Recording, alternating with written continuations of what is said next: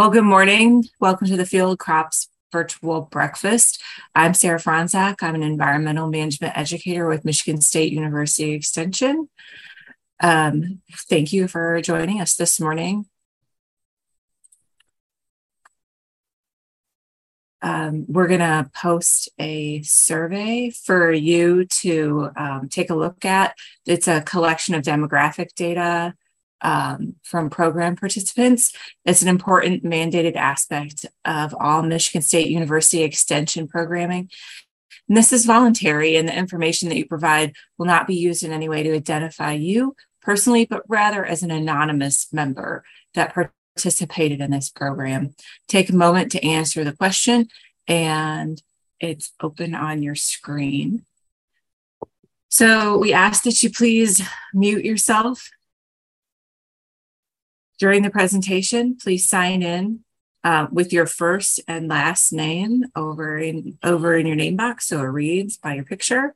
So how you do that is you click on the participant list icon, find your name and hover or click, and then click one more or rename, then type your name into the window. So hopefully you've done that before. I mean, we're mid-season, so hopefully you guys have learned how to put your name in the boxes. And we ask that questions in the chat box, you put your questions in the chat box found at the bottom of the screen and use that chat box tool to talk with our specialist this morning, who is Dr. Hassan Ghane. And this morning, he's going to be talking about combating excess water in a changing climate. Thanks for joining us this morning.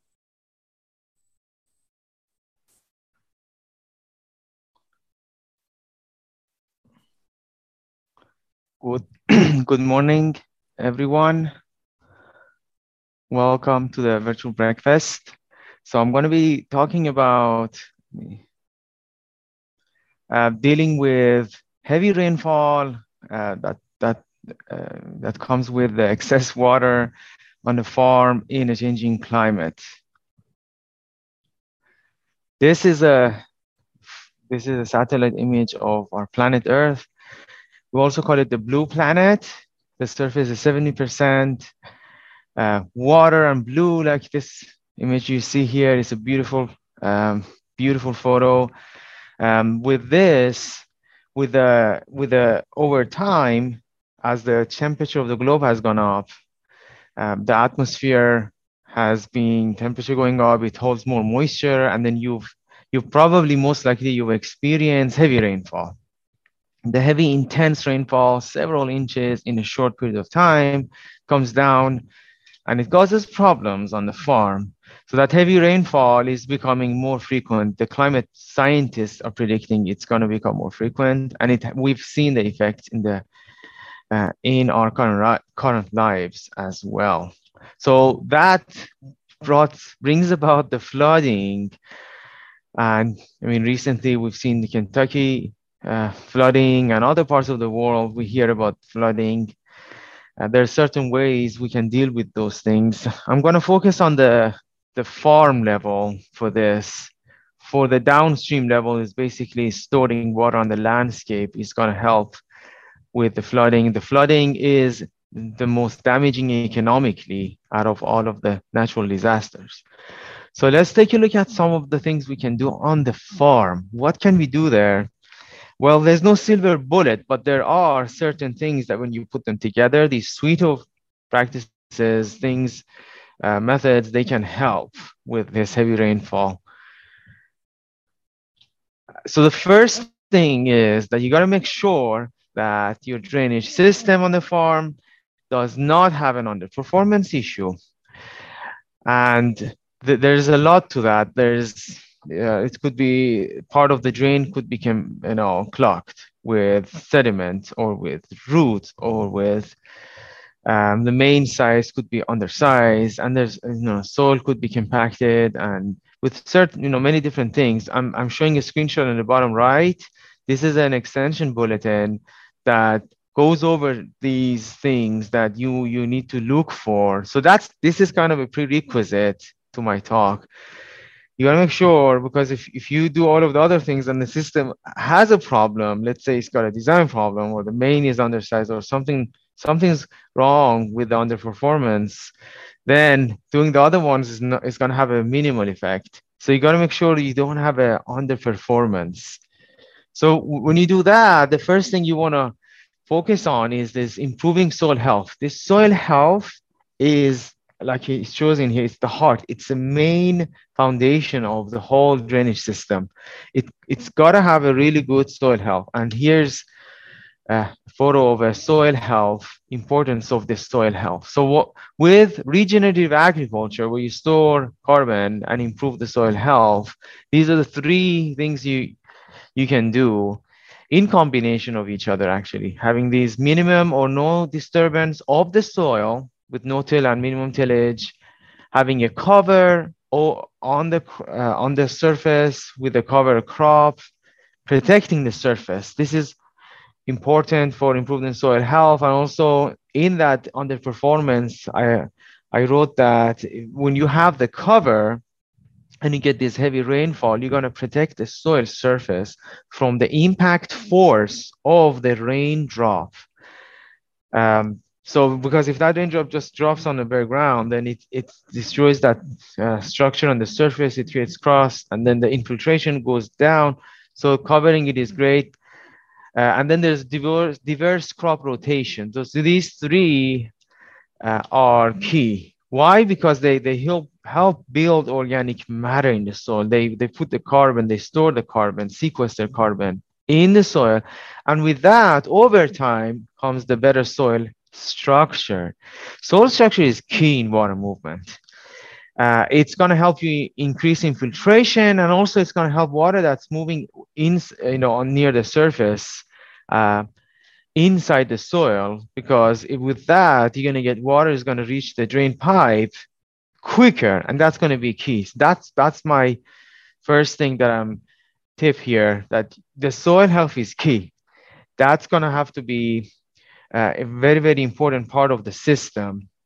Because if the soil health, let's say you got the soil health is poor, you have poor structure, let's say the soil has poor structure, then that water infiltration is going to be slow. No matter you got the world's best drainage system, that's still going to be slow. So soil health, that's why it comes first. It's very important. So what about other things? So we talked about we don't want to have underperformance, we want to improve soil health. And then let's say you got a system already.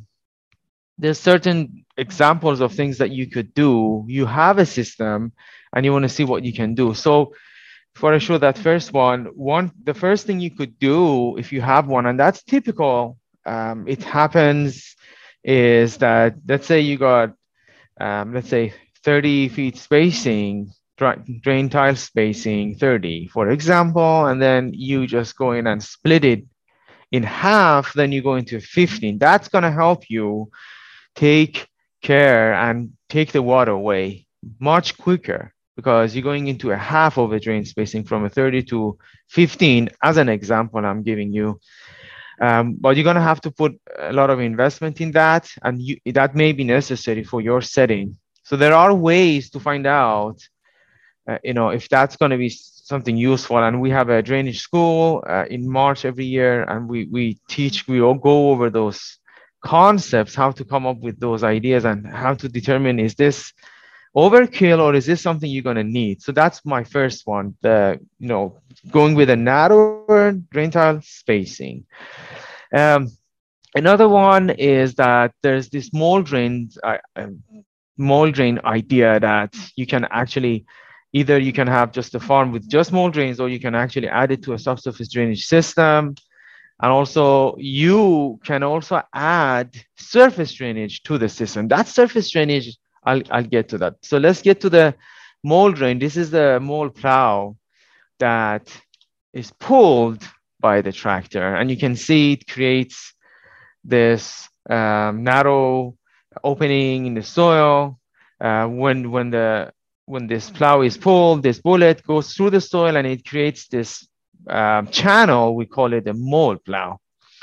So this is what it's going to look like when it goes in a diagram form. And you can see all of these cracks. These help water move down. Another application of this mold plow is that if you have a compacted surface soil from, let's say, there were wet conditions and the field operation happened on that wet condition, and then you got compaction. So this is one way you could break up, help with that compaction. For this is going to help, remove some of the water quicker because these are shallow. You can see the 16 to 24 inches here. You can see some of the cracks you can see on the right side. There's again extension bulletin and also a web page on the website. Just search for MSU drainage. You'll go to the MSU's drainage website. There's a full page about the details of what's suitable and where you would use these mold drains. They are common. These mold drains, I can tell you that they're common in Europe, New Zealand, and they're very successful. You're gonna have to run them every 4 to 5 years, 3 to 5 years. But it's much less costly than having a drainage system. Another one is combining the surface drainage with subsurface. You can see this is to prevent the surface water ponding, but without causing erosion. That's key. That's why having a cover on the soil is going to be key. So the soil is protected. So the soil is not just bare, so that the excess water can flow over the naturally or artificially sloping ground towards those shallow ditches and grass waterways.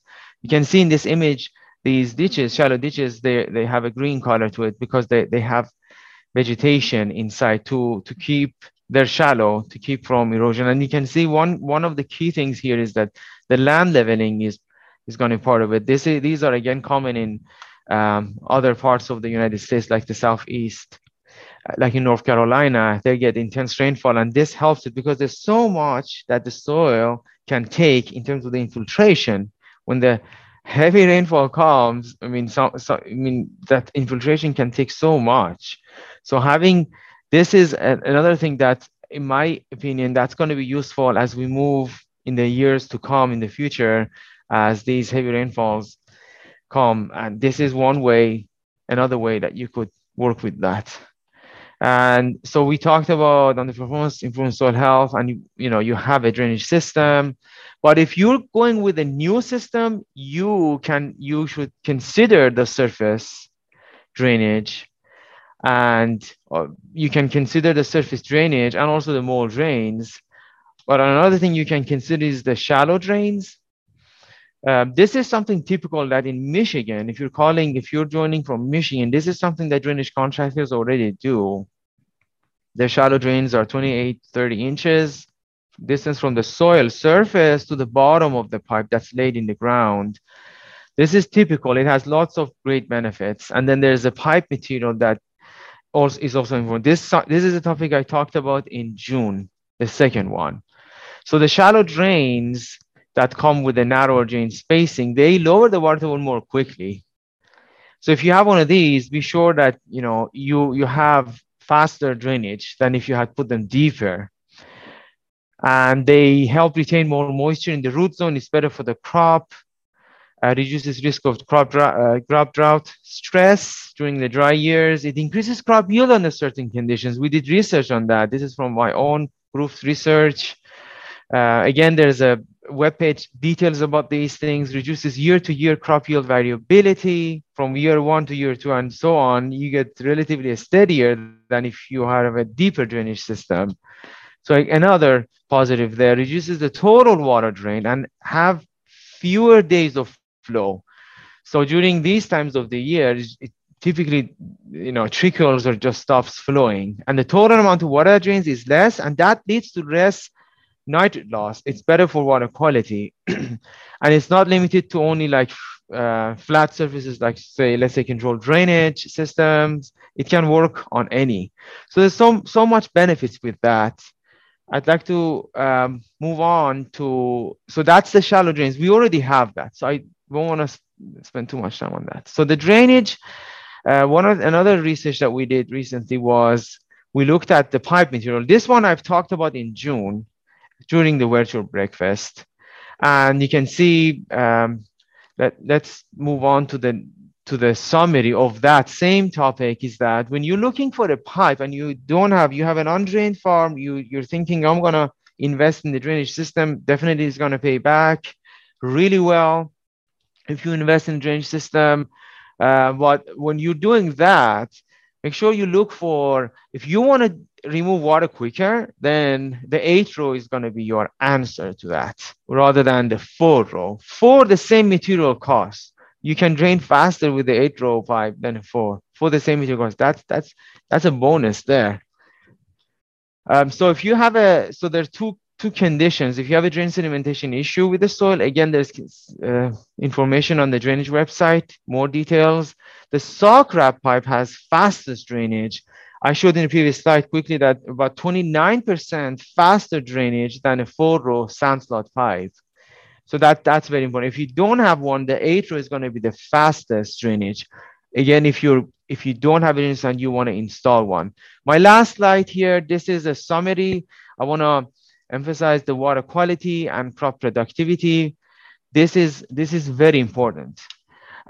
So I call these the foundations or the pillars of having water quality and crop productivity is the soil health. I talked briefly about it. Nutrient management, the 4R, you put the right amount, right time. And this is very important. And also water management, that's very important. Water management, by that I mean that you have a system like a controlled drainage system where you manage amount of water that leaves the farm. So these three need to work together. There's research that shows that, let's say if you have, let's say one of these, let's say you have a no-till and you surface broadcast, then the nutrients are going to leave. That's why it needs a water management and a system to help with that nutrient leaving the farm. That's precious, valuable, expensive nutrients these days. So these three need to work together for improved quality, water quality, and boost yield. Again, it's key, these three working together: soil health, nutrient management, water management. So with that, I would stop sharing and finish the talk. Thank you for your attention.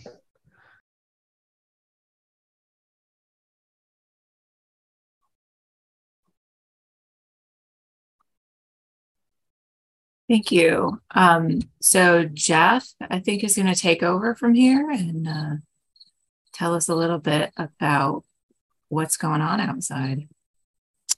Well, thanks, Sarah, and good morning to everyone. It's a beautiful morning in most spots of the state here, and really signaling the change. And one of the themes we're going to talk about this morning is what a difference a week makes, certainly in terms of humidity and temperature, because we're looking at a relatively cool and dry forecast. That's the take home here, at least the next week and maybe longer than that. If we look at the last week here, though, it really depended on where you are in the state.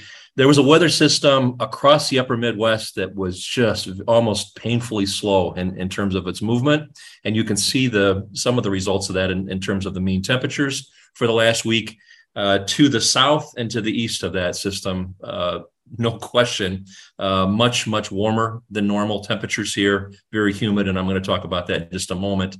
But to the north and west of the system, across especially central and western upper Michigan here, you can see the temperature departures actually in some cases were negative. But one more thing too about the south, especially as you get down into southern lower Michigan here, some cases our mean temperatures for the week were 4, 5, 6 degrees Fahrenheit, significantly warmer than normal. But it's also, this is probably makes sense, but much of that departure came at night. We had unusually warm or mild minimum temperatures during the last week, and there's one really important physical reason for that, and that's the humidity. I'll get to that in a moment. Precip-wise, in some areas we did very well with precipitation. On the right-hand side here, the yellows, 2 inches or more for the week. In some cases, we had better than 3 inches. You can see over much of the southeastern lower, widespread, more than 2 inches. Also another area in northwestern lower Michigan. And that one is especially important because that was an area, certainly that has been drier and had issues with lack of water. But most of the state here, you can see solid 1/2 to 1 inch totals. A little bit less in some spots in the central lower. Again, that's another area, of course, we've been watching carefully, but many areas did pick up significant precip during the week, which brings me to the raw material of precip. And of course, that's water vapor. And looking at our humidity, there's a lot on this, but I just wanted to talk about last week because, again, if it seemed unusually muggy, uncomfortable, it was because it was truly very, very humid here. And I've used the period here, the 3rd through the 8th. That was really the core of this. But that's when that weather system I mentioned earlier that set up over the upper Midwest essentially just stalled and very, very slowly edged through the region. On the upper right-hand side here, these are dew point temperatures. And what are dew point? Dew point temperature is another way of telling how much water vapor is in the air, how much water vapor is physically there. It doesn't have to do with the air temperature, but it is just physically how much water vapor is there. The higher the dew point temperature, the more the water vapor. And what you can see here is that this big synoptic pattern over the Midwest, you can clearly see that with dew points over much of central and southern lower Michigan in excess of 70 degrees Fahrenheit. Well, what does that mean? It means it was really, really humid, very, very uncomfortable. Anytime the dew point temperature goes above 70, we as humans are really going to feel discomfort because the way we cool down, of course, is sweat and perspiration and the evaporation of that and the consumption of energy. And the more the water vapor that's out there, the slower that takes place. So that's why we feel uncomfortable. But the other thing is, from a climatological note, we just don't see 70-degree dew points here in our part of the world in the upper Midwest that often. It's not common to see. And last week here on the right-hand side here, this is a mediogram taken from one of the EnviroWeather sites on campus at the Trevor Nichols Research Research Center here on campus at College and Mount Hope Roads. And on the top here in red, the air temperatures are in the red, and you can easily see, this is, again, the 3rd through the 8th, you can see the diurnal cycle. But below that, in this brown color that I've got with the cursor, that's the dew point temperature. And again, we don't see 70-degree dew point temperatures very often, but we did here for almost a solid 6 days. And you can see that the air temperature, it does move up during the day as the sun's out and things heat up and then moves down. And remember, too, that the dew point temperature serves as a little bit of a break on how far the air temperature can cool at night, because once the air temperature goes down to the dew point temperature, we get condensation and release of more heat, and that slows down the cooling. So the dew point temperature acts as a little bit of a floor on how far the air temperature falls at night. So that's a major reason why I said the temperatures were 6 degrees above normal. A lot of it was night. That's the reason. But again, as you look at this graphic here and look at this, again, a solid 6-day period where we're at 70 degrees, that's just something we don't see very often. Below that, we have relative humidity in red. And then the blue-green color, that's when the leaf wetness sensor is on. And you can probably imagine, well, part of it was very, very uncomfortable in terms of people. But the other issue is here that we had extended leaf wetting events on a daily basis. You can see that happen here. Many of them were at least 12 hours long, which is also unusual. Climatologically, it's also important to note that August, in terms of humidity, is where we see higher humidity than any other month on average. Some of that spills into July ahead of it. Some of it spills into September after it. But as far as a solid month or the single month, August climatologically is our most humid month. But even that, we were beyond that. And if you're wondering, well, how often does the dew point temperature in Michigan go up to 70 or above? And it's not much. 5% of the time, something like that. That's what this graphic shows here. It actually shows there's some diurnal dependence too. It's much more likely to see those 70-degree dew points during the daytime hours and much less likely at night when the air temperature drops. But we had both of those happening last week. And so again, you can see some of the statistics here. 76 degrees. This is again from East Lansing. 83% was the average relative humidity. That's also amazing. Remember that during the day, we typically go down to less than 50%, 55% almost in terms of the leaf wetness of that time, that 6-day time frame going on, and 66 hours at 100% of the hour. These are unusual. This would not even be a little unusual on the Gulf Coast. But here again in Michigan, we saw that take place last week. For disease, plant disease, this is obviously an issue. So that's something to keep an eye on. Some of these conditions are ideal for fungal pathogens, and we may get comment on that here later on. So a very, very humid week. I started to spend some time on that, but it is one of those things that's sort of an oddity. If it seemed unusual, it's because it was truly unusual climatologically. In terms of dryness, the rainfall, as I mentioned, helped in many areas, but we still do have a number of spots in the state that really are lacking still or below normal for water for this time of the year for the first half of August, but it is better than it was a couple weeks ago in general. Degree day totals, the same pattern we've seen all season, and it reflected that weekly temperature pattern, minor deficits in far northern parts of the state, in the Upper Peninsula, maybe a few days behind, to surpluses as you go south, especially along the Indiana and Ohio lines. In some cases now, those surpluses, and this is a seasonal value starting on the 1st of May, but some of those were up about 200 units now. So at least a calendar week ahead of normal in the far southern part of the states, but the same spatial pattern that we've had before. Well, very, very straightforward forecast to talk about here this morning. We had another frontal boundary pass through the state late yesterday. And as we speak here, and you can see that now has just cleared the southern border of the state. There were a couple of isolated showers with that. You can see there's actually one down here in southeastern lower, but exception almost doesn't do it justice. Isolated is the word here. We may see a few more sprinkles at a couple spots, but basically high pressure is moving in from the northwest. You can see that big blue H here over southwestern Ontario. That's our dominant weather feature here for the next couple days.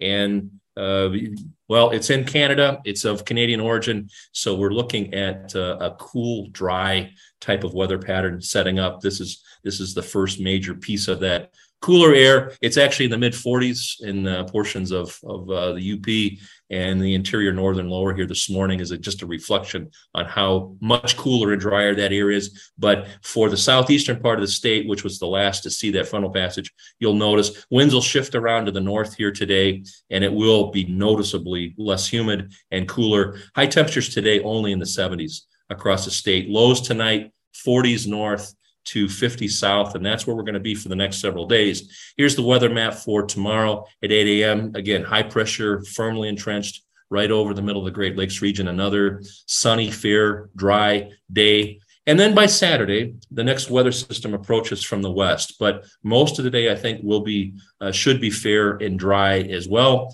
with a few increasing clouds late.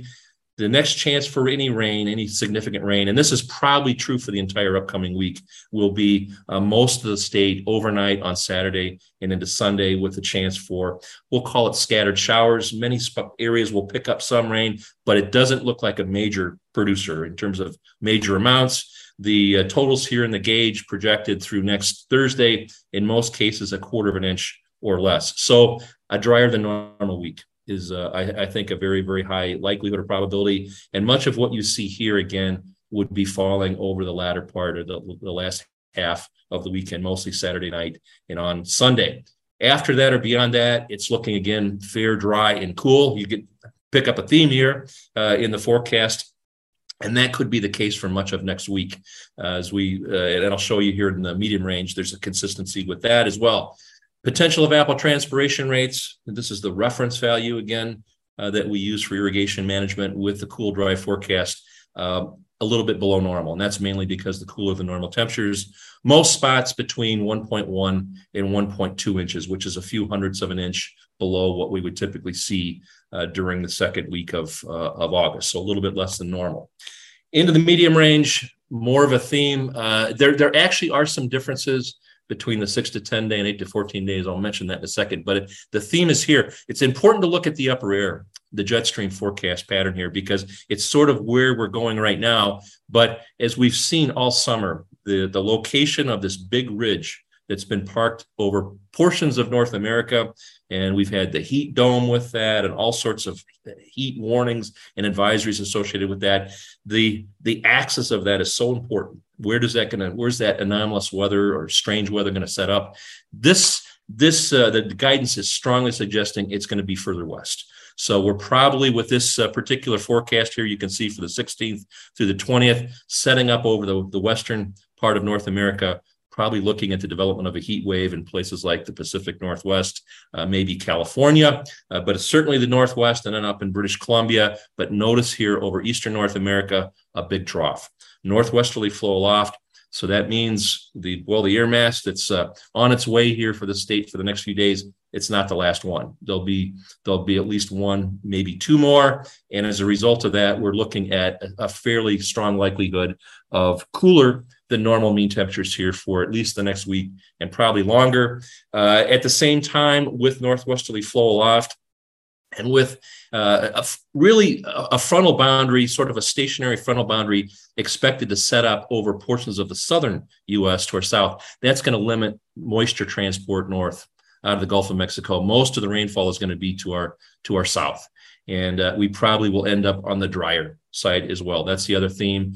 8 to 14 days is similar to this, but there's some hints, and it does suggest that by the third week in the month or at the end of that, maybe we'll see a de-amplification, and I'll believe that when I see it, of the jet stream, because it's been amplified for much of the season. But maybe a change or transition into a different pattern here by late in the month. But for the next 1 to 2 weeks, most of it is pointing in that cool and drier than normal direction.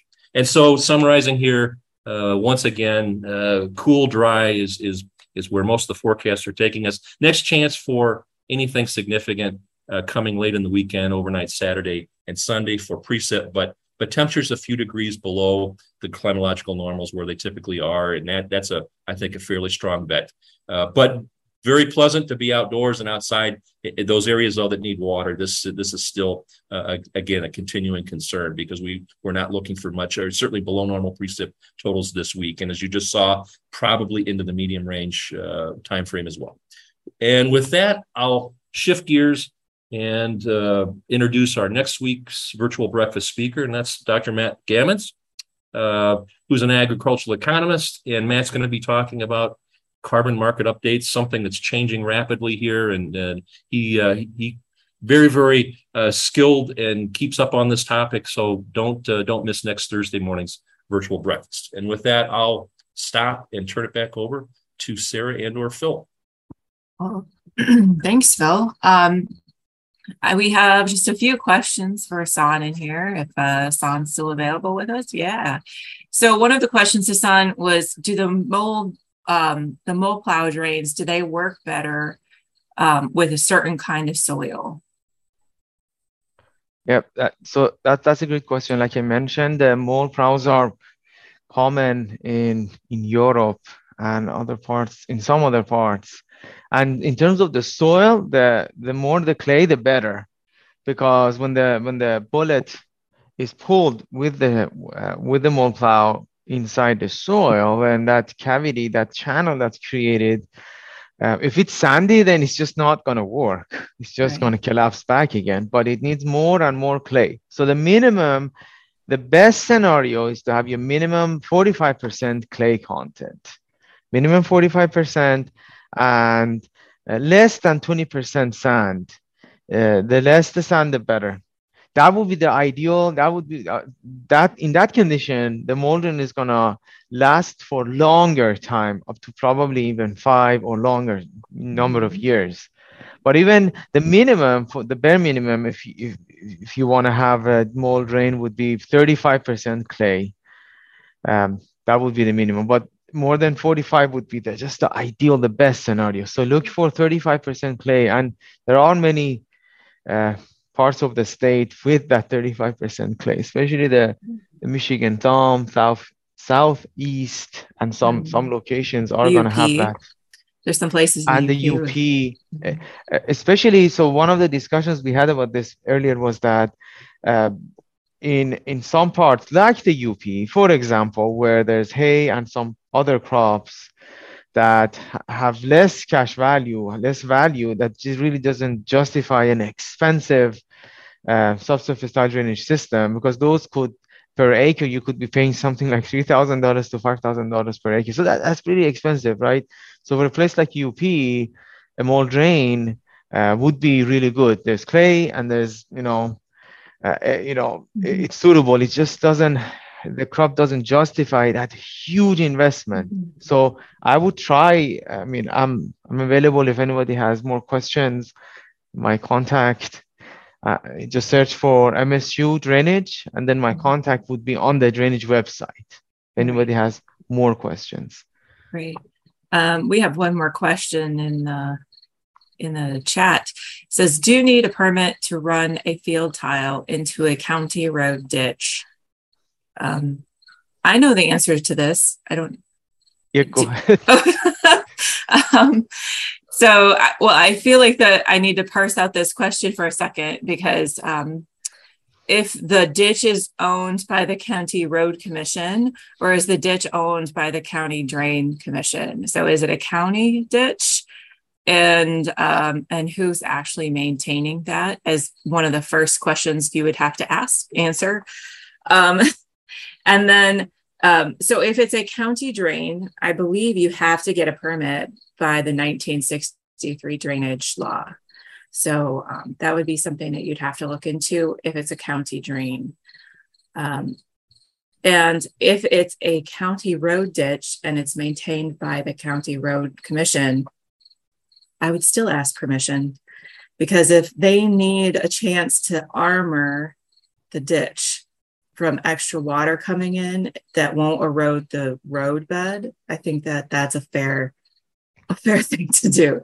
So what do you think about my answer, Hassan? Do you have anything to add? Yeah, there's a answer. Another participant answered the road commission, but basically just give a call to the drain commissioner's office. I mean, they probably will give you the right specific answer for your location. Mm-hmm. Right. And so each county is going to have a different process for that permit. Great. In my experience, a lot of people think that what they're looking at is a county drain, and it's probably not. So it really varies from place to place how much is under the county's purview.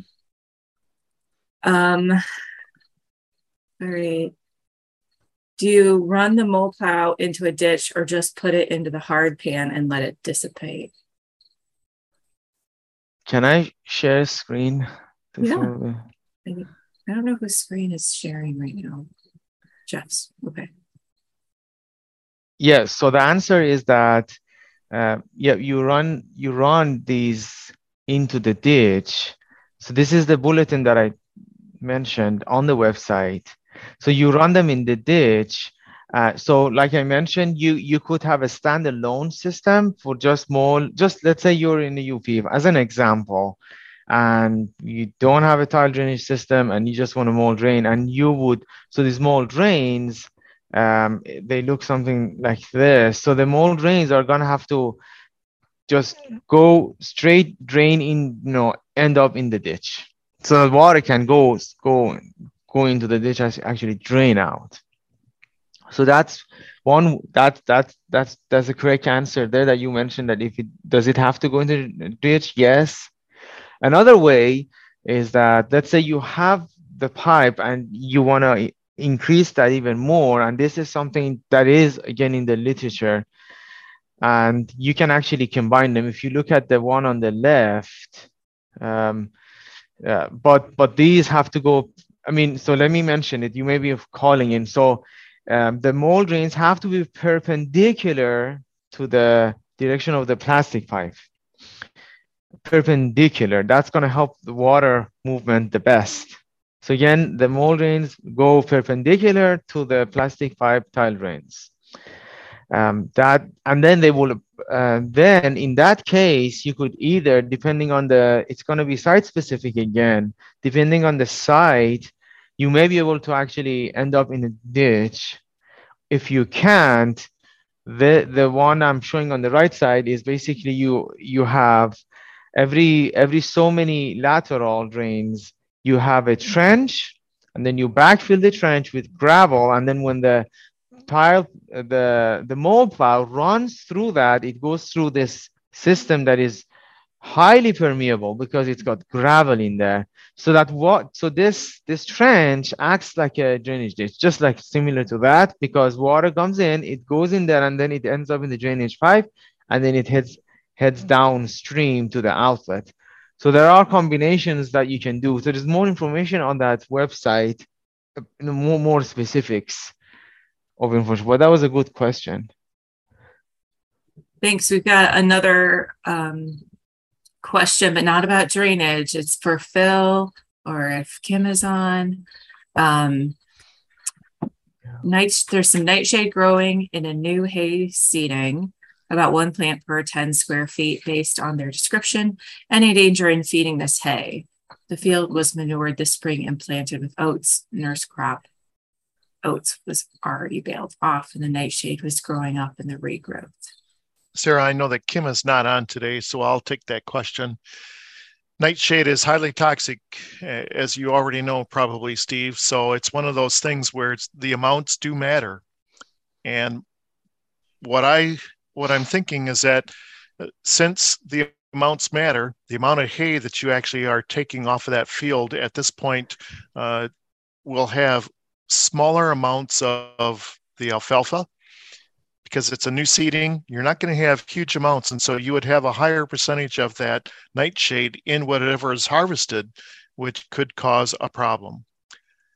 So based on the fact that we are looking at getting maybe 1 cutting at this point, you may want to just chop that back onto the field and not feed it. You may have opportunities to cut that annual plant off and it won't come back.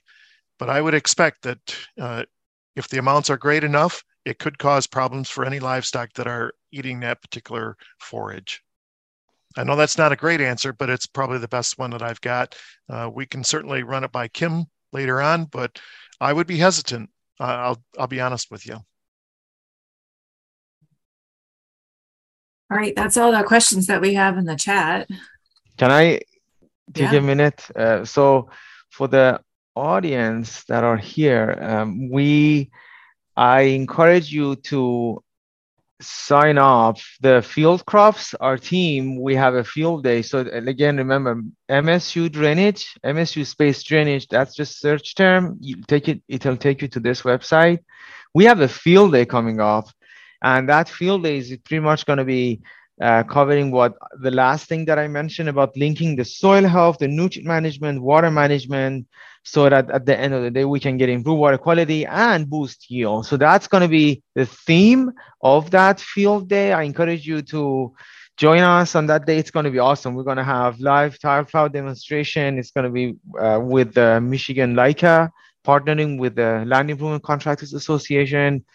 It's going to be great, focusing on, like I mentioned, the soil health, nutrient management, water management. Yeah, thanks for reminding everybody of that. That's it's going to be a good day, I think. And we've got all the food and everything ready to go. So, well, we had a question. Is there any tar spot showing? So, Marty, are you on? Yeah, I'm here. So yeah, there is. There's probably about 7 or so counties now where we've got reports of tar spot. There's going to be a lag too between weather events and tar spot showing up. So that's important to keep in mind. In terms of making fungicide decisions, it's difficult for sure. So, it really depends on how the rest of the season plays out. And I was kind of curious if Jeff can maybe comment about dew points, I guess predicted dew points, given the cooler and drier, conditions that we're going to experience or predicted, and how that might play into things. But and then the timing of fungicides. So there have been applications made in late August where we do see protection from tar spot and yield protection, but we've got to remember those are in situations where disease was building, right? So there were wet conditions. So I would definitely be out scouting your fields. It's out there. It's inoculum is basically spread all over the state in the last couple of years. So get out and scout, and that would, that's what I would use to help make those decisions. And as a follow-up to Marty's question, a very, very different situation with dew point and humidity relative to what we had last week, again, which was extreme. On the other end, dew points over the next upcoming week and maybe longer, down into even in the upper 40s and 50s. There will be some dew on a diurnal cycle. You also note that less than normal rainfall, so we won't have that source of water on foliage. There'll be some dew overnight, but it'll be much, much less the duration of that water on the foliage than what we saw last week, which was extraordinary. Great, thank you. Marty, I have a follow-up question on that tar spot and fungicide application. When is the latest that you would consider a spray? Yeah, that's a good question, Phil. So I guess so you're going to spray or you're not going to spray, and then when, right? So let's assume we're going to make the application because we just want to. We've made that commitment that we're going to do that. I wouldn't go any later than August because, especially if you're pushing into September there, now you've really, the time between protection and black layer is minimal, right? So you want to protect for as long as you can, but obviously you don't want to get, you don't want to be spraying vegetative corn because that spray is absolutely useless now. So I wouldn't go any later, than mid to late August. Those fungicides will provide protection for about 3 weeks, thereabouts. And so that's where I would be looking at things. Great. I think that's the only question that we had in the chat. So are there any other updates from any specialists on that they would like to share?